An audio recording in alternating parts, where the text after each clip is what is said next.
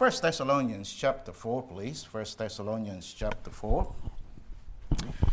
Once you've found your spot, if you would stand with me. The title of our message this morning is Abound More and More. First Thessalonians, Abound More and More. Chapter 4 of First Thessalonians. We're only going to read the first two verses and then we'll go along as we go through. First Thessalonians chapter 4. Furthermore, then we beseech you, brethren, and exhort you by the Lord Jesus, that as ye have received of us how ye ought to walk and to please God, so ye would abound more and more. For ye know what commandments we gave you by the Lord Jesus. Let's pray together. Our Father, once again I stand before you and indeed before your people. I pray that you would meet with us as always. Lord, we look back at this epistle of Paul, this letter of Paul to the young believers there at Thessalonica. And for the most part, we see ourselves and indeed in the society that we live in today. And I pray, dear God, that over for the next few minutes, that we would put aside some of our ponderings. We would just focus on the things of you and the things that we will read and see and learn. As always, Father, I pray that we would make personal applications on the things that you would teach us through the Holy Spirit even now. I pray once more that you would speak to your servant. Let him not be seen, but the Lord and indeed his word will be preeminent in our thoughts, indeed in our hearts. And again I pray, Lord, that if there's anyone in our midst today, perhaps that don't know you yet as the Savior and the Lord of their lives, may today be the day of their salvation. And then for those of us who have made that profession of faith, again I ask that you would speak to us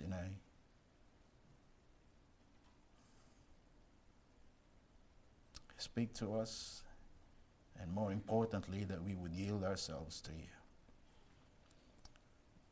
So I pray, Lord, that you would be pleased and you'd be glorified in everything that we would say and do in this hour. We ask it all in Jesus' name. Amen. Thank you. You may be seated. We now move to a new tone or a new topic in Paul's letter to the Thessalonians. In chapters 1 to 3, Paul was essentially looking back. And from here on, you will see and we will learn that Paul is now looking forward in this letter. Previously, he commended the believers at Thessalonica of their faith, of their love, and now he is about to admonish these believers about hope. Hope in the Lord. You see, the believers here, as young as they were, babes in Christ, young in the faith, they were doing well in the Lord. You remember Paul commended them in chapter 1 for their work of faith, their labor of love, and indeed their steadfastness in hope. That means hope in the coming or the return of the Lord Jesus. In chapter 2, once again, Paul was thankful, and he wrote that he was thankful for them in how they have received the word of God as the word of God, as in the truth, and applied it into their lives. If you were at the family camp, this is another example of hearing and heeding what the Word of God is. And then in chapter 3, of course, we have heard Timotheus' report back to Paul, and Paul heard all the good tidings. Euangelizo, the word that we use for the good tidings of the gospel. And so Paul heard of their faith. That means keeping the faith, their love of the Lord and to each other, and their remembrance and their desire to see Paul, meaning that whatever Paul was thinking about the lies and the things, the negative things that the enemies or the perpetrators of Paul, those that are against him, hearing them or hearing Timothy, that they desired to see him again, it comforted him and indeed encouraged him. And so here in chapter 4, Paul continued his thoughts about chapter 3, verse 12, that thought of increasing, that thought of abounding. As much as they were doing well in the Lord, that's clearly seen, especially after hearing Timothy's report, Paul said now in chapter 4, furthermore. Loipon, meaning moreover, besides, henceforth. Now we beseech you. That word beseech there means we urge you, we exhort you, is the idea there, to abound more and more. My dear ones, none of us here have arrived. Like Paul in Philippians 3, we should not think as though we had already attained or were already perfect. If anything, we should count ourselves as not having apprehended. That means having not attained. That means not having seized or possessed. But we are to forget those things which are behind. And yes, they may be good things. They may be good works. They may be fantastic work done for the Savior and His people. They indeed may be accomplishments for Him. But we are also and still to reach out unto those things which are before. We are to press toward the mark for the prize of the high calling of God in Christ. Somebody said, as a Christian and as a believer, if we are remaining static, if we are remaining the same in our Christian life, we're actually moving backwards and not forwards. And so Paul urged them, and by application to us, to abound more and more. It's an admonishment to be better, to spiritually grow, to progress, and even excel for the Savior. From here on, we will learn how Paul admonished them about moral purity from verses 3 to 8. That is what we will cover today. He will encourage them about love.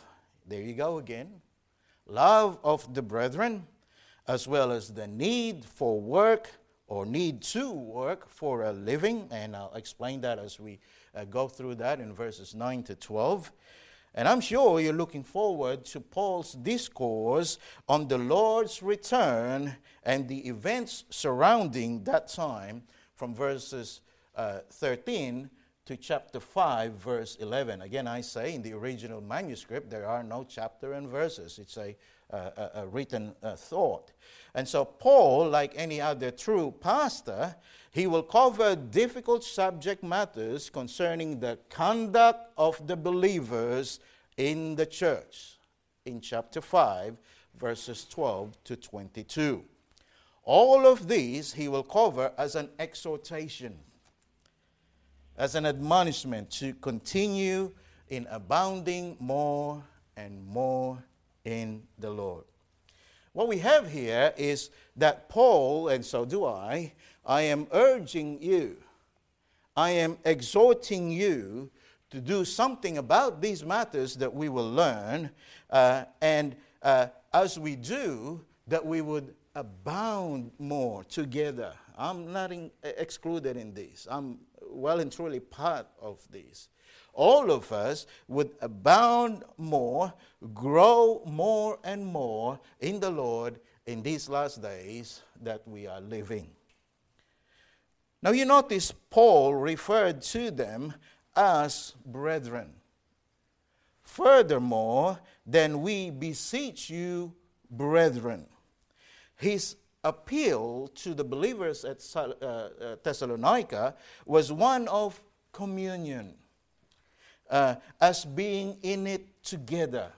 As we are now here at Calvary Baptist Church, we're in it together in the ministry here. We are in it as brothers and sisters in the Lord.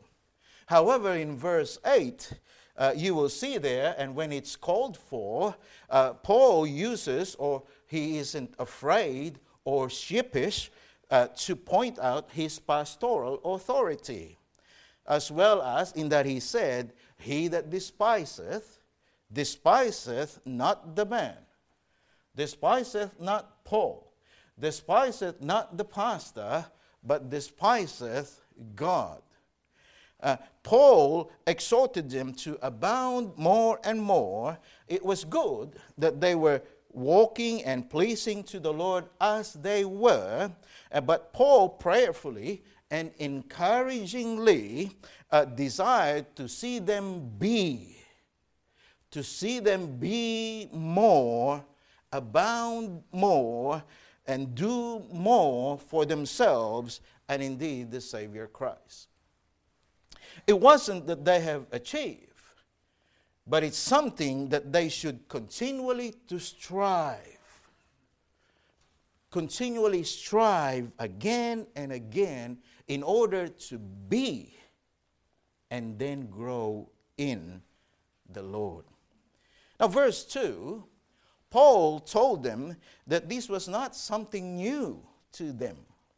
This is already what they knew through the commandments that they gave to them by and through the Lord Jesus.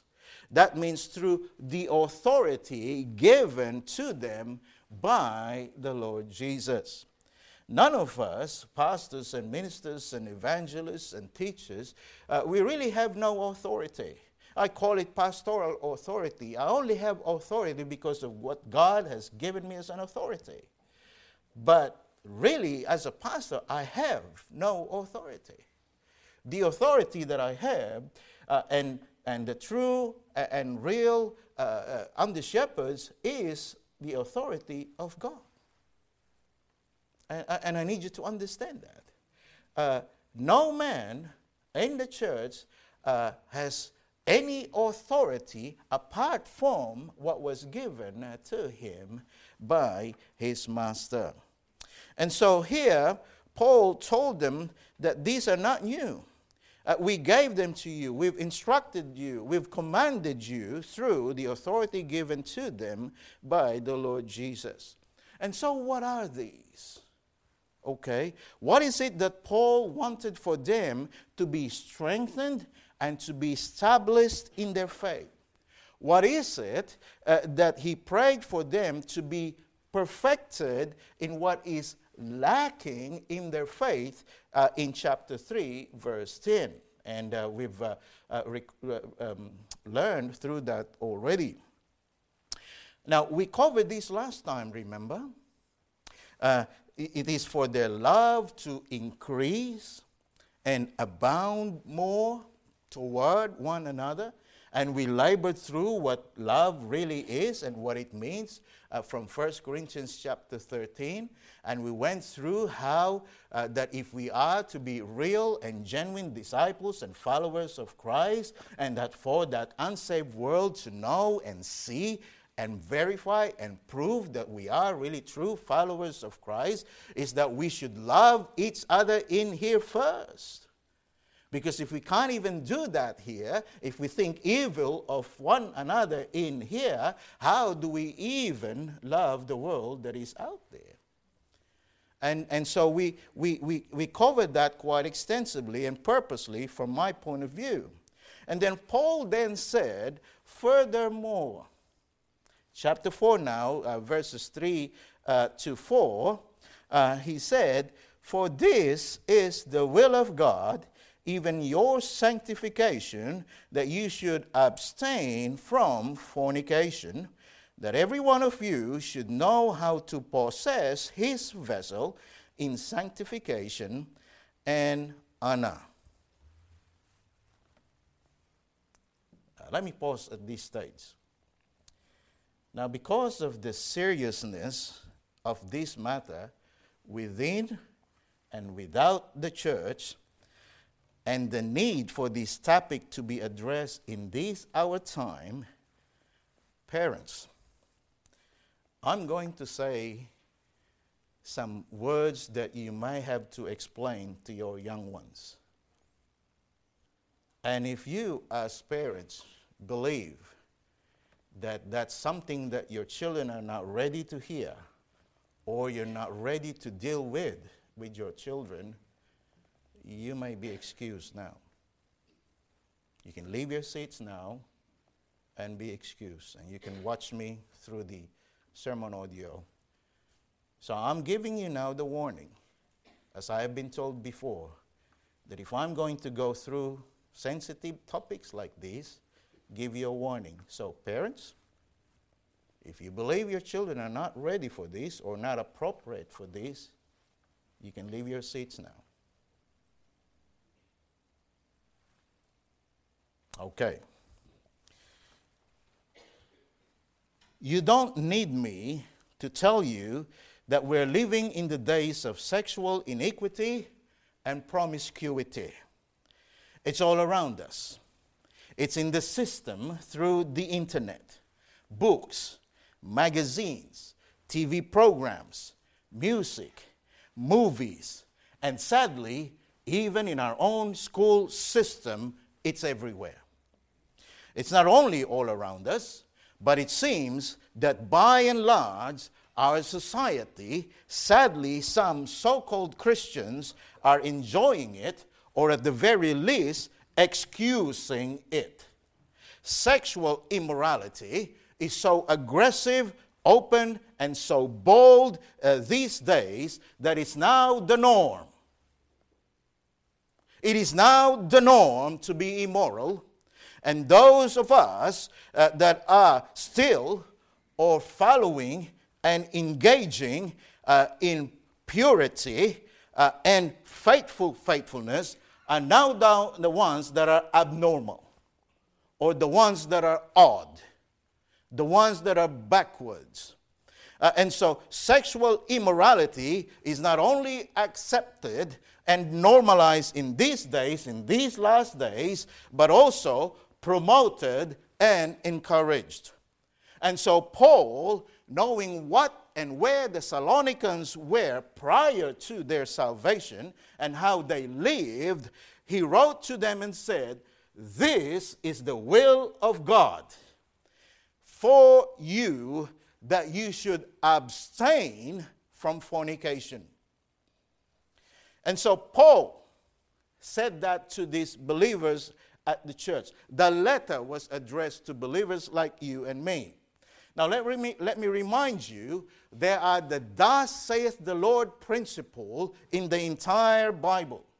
These are certainly the clear, stated will of God. We don't need to pray for these. We need to obey them. And this one here is one of those clearly stated will of God.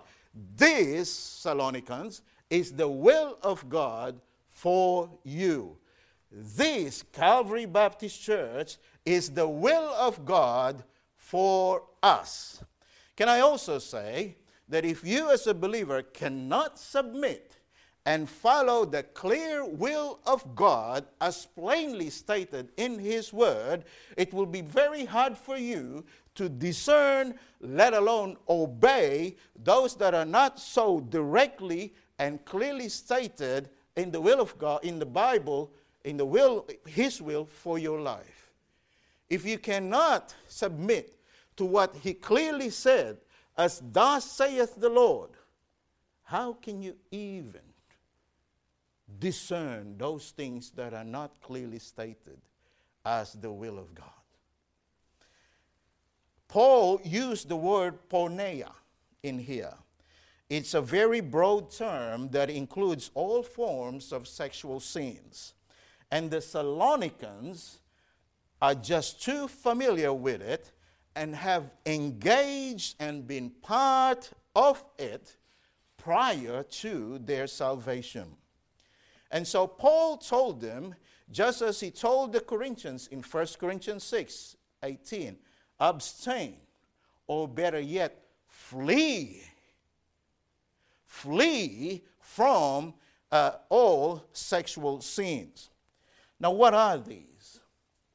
There are several Greek words, and by that I mean I'm not an expert on Greek words. There are several Greek words, I got this from one preacher, that describes or is relevant to sexual sins. There is porne.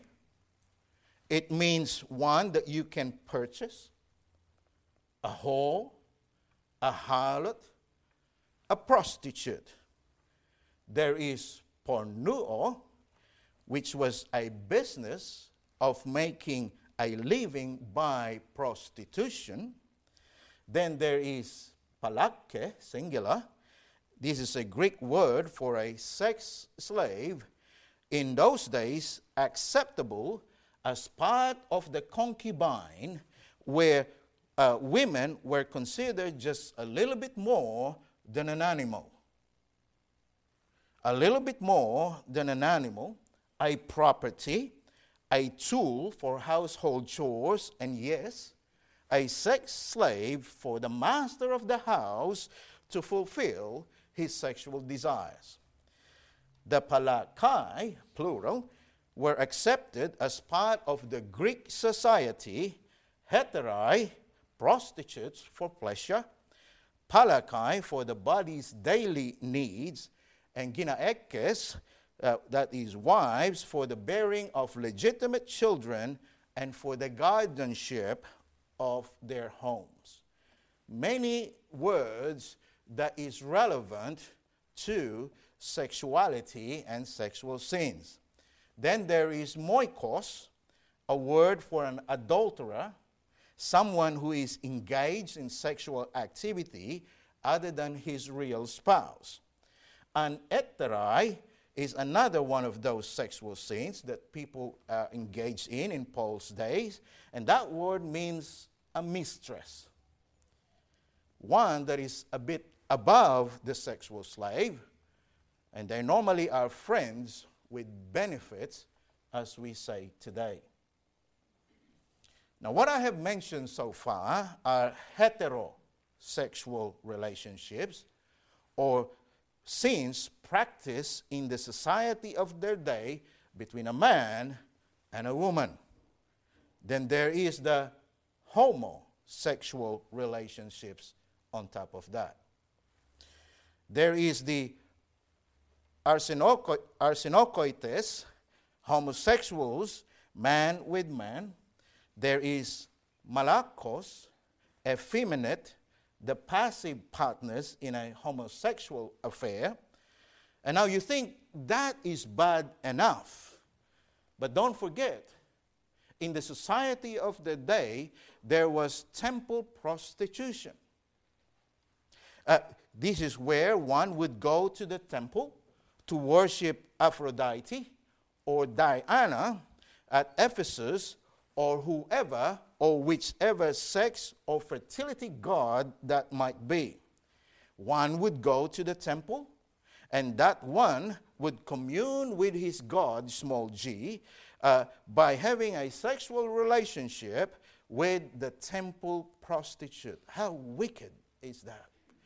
That temple is full of relationships happening, unbecoming, and right in front of people, and that is all done in the name of religion and worship. Sexual sins were common in their day. They were acceptable, they were tolerated, and they were encouraged just as it is today. They were socially acceptable. In so many ways, as it was in Paul's day, so it is today.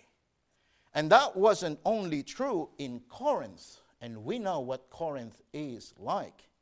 But that was true in the Greek world, and where Thessalonica was part of it. Is it any wonder that Paul said in 1 Corinthians chapter 6, verse 9 to 11, "Know ye not that the unrighteous shall not inherit the kingdom of God?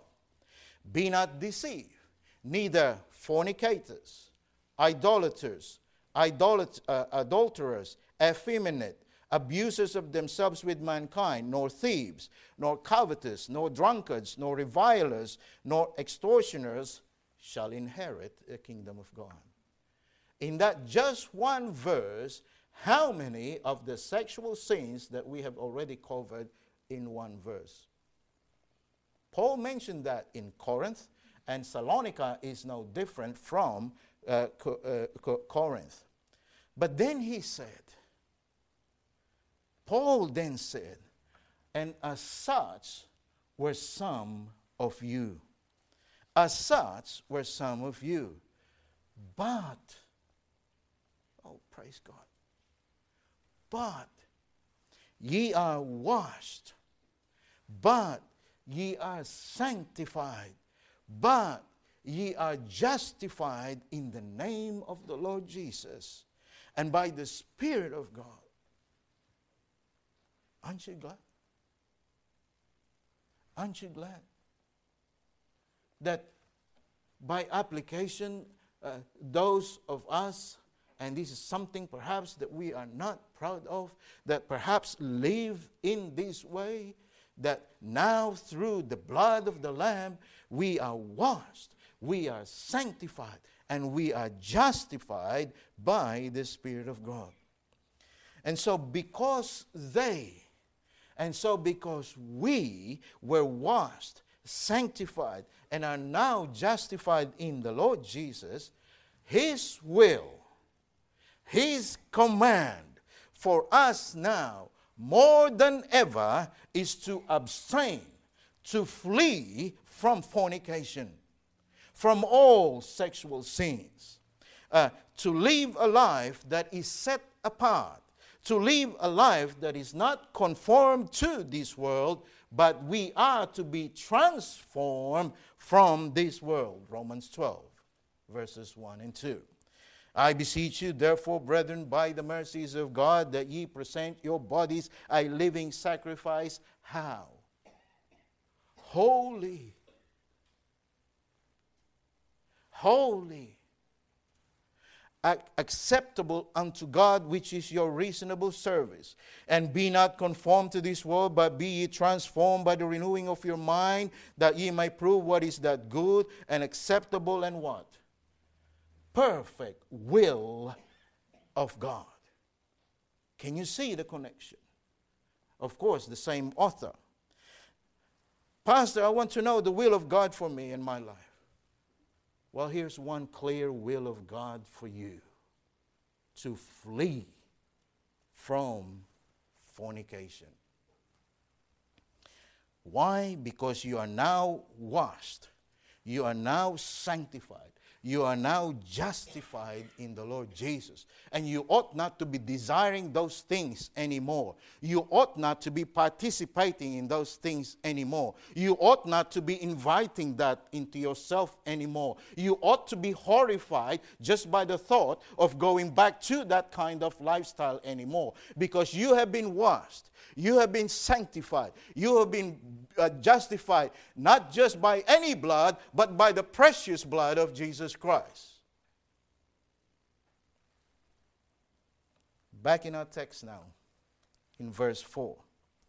Notice Paul said here that every one of you, that means we, that means men, that means, yes, women. You're not exempted here.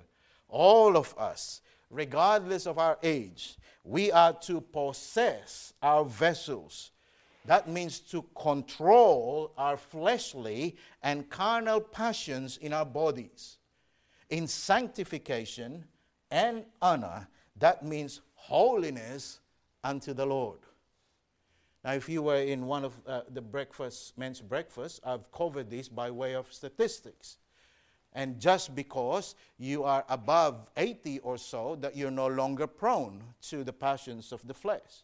Statistics actually say that these urges in a man is still well and truly active even after 80 years old. So our senior saints, I love them, and I hope that they know that. You, my senior saints, beloved of the Lord, you're not exempted from these passions and these carnal passions in your flesh. And so, we are to know how. That's the idea here of when Paul said that we are to possess. We are to control our passions. We are to know how. That's the idea. To know and to have the skill or the skills to gain control of our internal passions. My dear ones, listen. Self-control in response to one's sexual desire can and must be learned. Christians are not the victims or circumstances of their fleshly passions. No. Sexual desires can be controlled by the Christian, and he must know how to develop that through God's enabling power. I have heard plenty of arguments about this, and one common example is about dressing, and dressing modestly. Without a doubt, ladies, you ought to dress modestly. Get yourselves covered. Let us not see your bosoms, your bellies, and your bottoms. Cover up. On the very same breath, though, I say, men, stop looking. Get off it. Do not blame the woman that's dressed indecently. Blame yourself for allowing your eyes, your head, and your heart to wander. Plenty of times in churches today, the group of men would say, well, it's the women's fault because they're dressing themselves scantily. And then the ladies would say, well, it's your problem because you're looking. I say we all have the responsibility. It's not one or the other, and let us not blame each other. Dress up for the Lord. Make a covenant with your eyes with and for the Lord. And men, we need to also learn this. We need to know how we can control our carnal and our fleshly passions and urges. Like I said, make a covenant with your eyes. When you look at and converse with the opposite gender, do not feast on them. They are your sisters in the Lord. They are fearfully and wonderfully made by God. And God forbid that if you're feasting on someone that is unsaved, remember that Christ Jesus died for that woman. And you have no right You have no right to look at them lustfully. Understand, Paul was writing this to the Thessalonians. They are believers, and so are we. And so are we.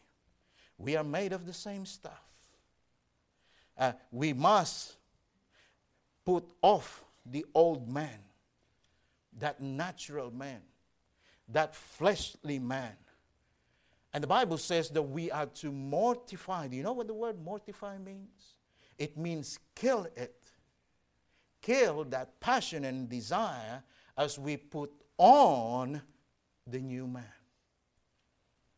And notice how Paul compared those ones that are guilty of this wicked sin in verse 5. He compared them like unto the Gentiles who know not God. In other words, he compared them to the unbelievers. These are the ones who subscribe to the philosophy of the world. If it feels good, do it. No! That should never be found in our vocabulary. It should never be found in our thoughts. Just because it feels good doesn't mean that we should do it. Instead, we are to abstain. We are to flee fornication, and we are to know how to possess, that is, how to control our vessels, our bodies, in sanctification and honor unto the Lord. Verse 6. That no man go beyond and defraud his brother in any matter, because that the Lord is the avenger of all such, as we also have forewarned you and testified. For God hath not called us unto uncleanness, but unto holiness. He therefore that despiseth not man, but God, who hath also given unto us his Holy Spirit. Do not go beyond. That means do not overstep the mark. And what is that mark? The mark of morality. Defraud here means do not take advantage of a brother or a sister in any matter. In context, it means sexual misconduct, infidelity with another man's wife or woman's husband. Here yet again I say, this letter was written to the believers at Salonica, and I say to you this morning, if you are unhappy, if you are unsatisfied with your spouses and your marriage, do not disperse that dissatisfaction or unhappiness to a brother or a sister by defrauding, committing adultery with them, whether in the act or of the heart. Matthew 5, verse 28. Be careful. Be careful of what you say and what you listen to and who you listen from. As your pastor and one that genuinely loves you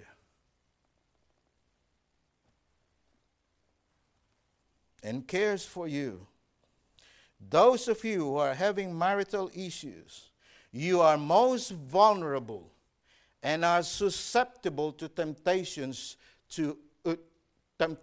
of going beyond, of defrauding a brother or a sister. Stop and stay away from flirtations. Again, I say, know how to possess, know how to control your bodies. Husbands, stay and keep an eye of your wives. Husbands, stay and keep an eye of your wives. Protect them. Protect them. Wives, stay close to your husbands. You are not as strong as you think you are. Do not entertain advances, false commendations, and sweet talk from another man other than your own husband. Do not fall into manipulative and deceptive storytelling and traps. Stay with your man. I cannot stress it and warn you enough. You have enough problems and issues in your own marriage, let alone others. You really have no business counseling a married man alone.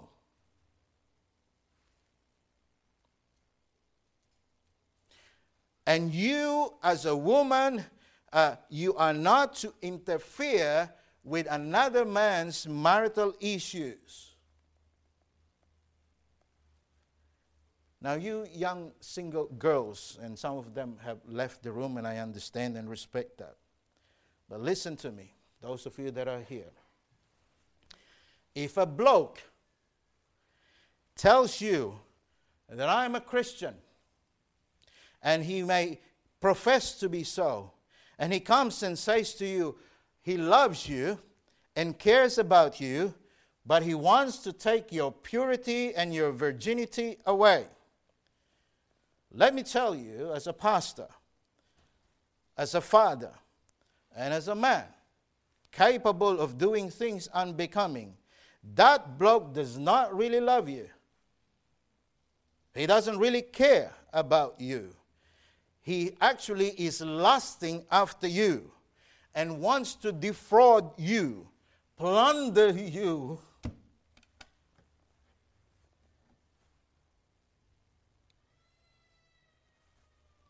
Plunder you even. And once he gets what he wants from you, he will move to his next prey. Young people, listen.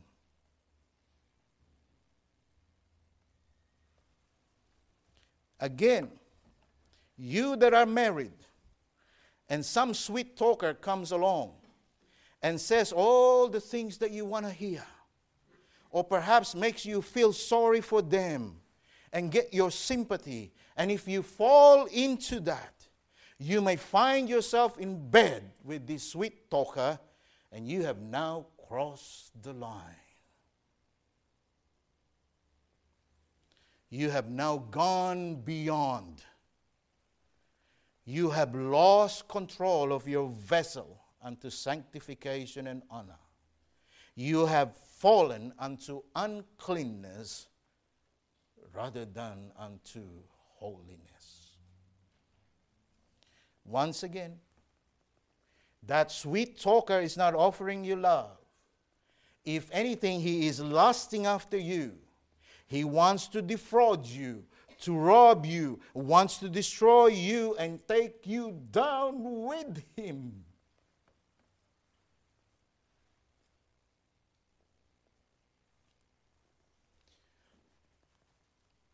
Listen when I say this. I love you. I trust you. But I don't trust the devil who can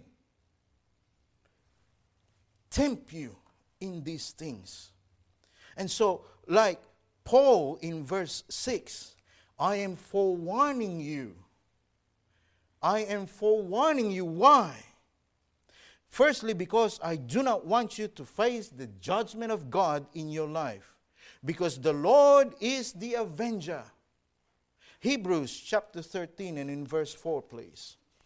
Hebrews chapter 13, here in verse 4. Hebrews 13, verse 4. Marriage is honorable in all, and the bed undefiled. But whoremongers and adulterers, God will judge. God will judge. I heard it before, loosely, and perhaps foolishly, a Christian would say, "Do not judge me, for God is my judge." Now, I understand the sentiment of that statement, but I don't know about you, I'm terrified of the prospect of being judged by the Almighty God. Do not tempt God by that statement.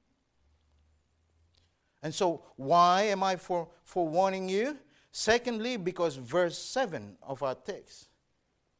For God hath not called us unto uncleanness, but unto holiness. He said it very clearly and emphatically, abstain, flee from fornication, for this is His will. He wants us to be sanctified. He wants us to be set apart unto holiness. Now, Titus chapter 2, please. Just go back. Titus chapter 2. Another letter of Paul. Titus, just before Philemon and before Hebrews, chapter 2. Here in verse 11, and we'll go down all the way to 14. Titus chapter 2, verse 11. For the grace of God that bringeth salvation hath appeared unto all men, teaching us what? Number 1, deny ungodliness and worldly lust. Number 2, live soberly. Soberly means seriously, righteously, and godly in this present world. Did you see that? In this present world. Why? And here yet again, why and what is the reason why I entitled and preaching through this series, to make us ready. To make us ready for His return, because, look at the text, we are looking forward to that blessed hope and the glorious appearing of the great God and our Savior Jesus Christ, who gave Himself for us, that He might redeem us from all iniquity and purify unto Himself a peculiar people, zealous of good works. Again, being saved does not stop in believing. The devils also believe and tremble, the Bible says. Beloved, there is the doing of good works after being saved. We do not do good works to be saved. We do good works because we are already saved. And notice verse 15. These things speak and exhort and rebuke with all authority. Let no man despise thee. That's Paul talking to Titus. And so Paul said this to Pastor Titus. And by application, I'm taking it that Paul is saying this to me, and I'm therefore communicating it, speaking it to you. I am exhorting you. I am rebuking you in love and in my pastoral authority. Now back in our text here in 1 Thessalonians 4. Here in verse 8. He, therefore, that despiseth not man, but God, who hath also given unto us His Holy Spirit. My dear ones, after all that I have said, you have a choice to make. You can despise me and the message that I just preached. That means you can reject it. That's your choice. But before you do, understand that you really are not rejecting me as a person or my pastoral authority. You are rejecting God and the Holy Spirit that indwells me, and you, for that matter, right now. As in every other Sunday, and whatever topic that I preach from this sacred pulpit, you have a choice. You can receive it, or you can reject it.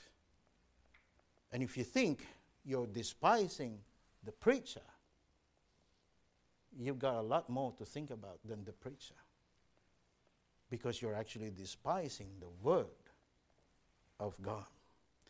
By your rejection, you are grieving Him, quenching Him, the Holy Spirit.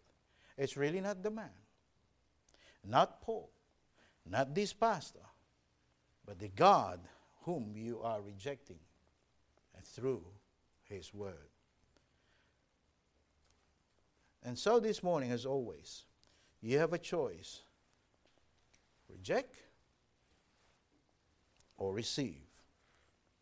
And I hope and I pray that it's the latter. But there's one that's been despised and rejected of men. A man of sorrows and acquainted with grief. And we hid, as it were, our faces from him. He was despised, and we esteemed him not.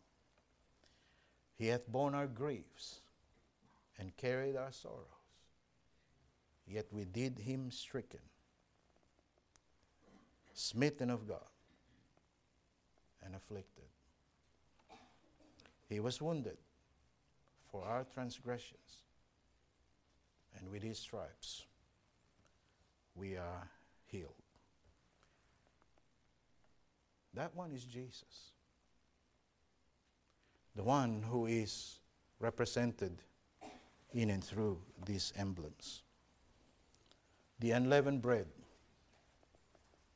a bread without yeast, a portrait, a picture, a type of the sinless body of Jesus Christ. The fruit of the vine, the grape juice. As I've said many times over, there's nothing special about the unleavened bread and the fruit of the vine.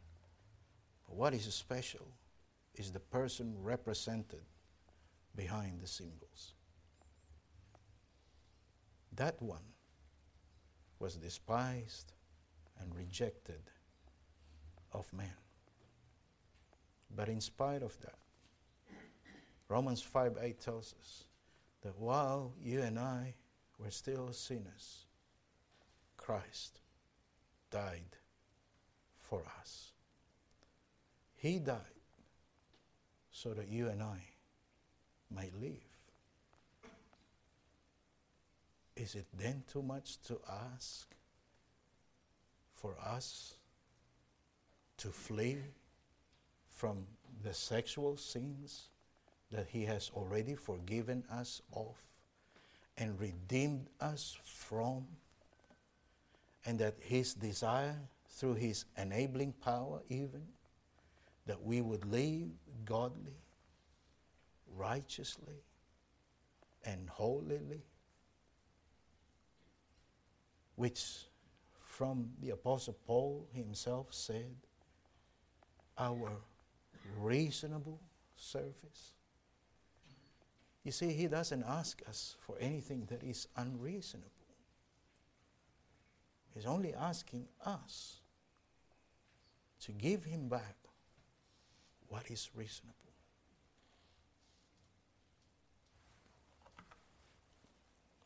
He's the one that's calling us unto holiness. And through Him and what He has done at the cross of Calvary, we have been given a new life. A new life. My question to you is, how are you living that new life, especially in these last days? I've said it before and I say it again. Oh, Christian, there's not much time for arguments. There's not much time for disunity and discord. Take the moment in these last days to be ready for His return. And so when the day comes that we will stand before Him in the judgment seat of Christ, that in some small way I could account for each and every one of you. You don't have the same accountability that I have. You're only going to account for yourself. I'm going to account for me and for what I've done in this place. But as we all do that, may we all be ready for His return. Oh, would you live godly? Would you live righteously? Would we live holily? And would we flee from all forms of porneia, all forms of fornication? Brother Branco, Brother Tim, would you now come?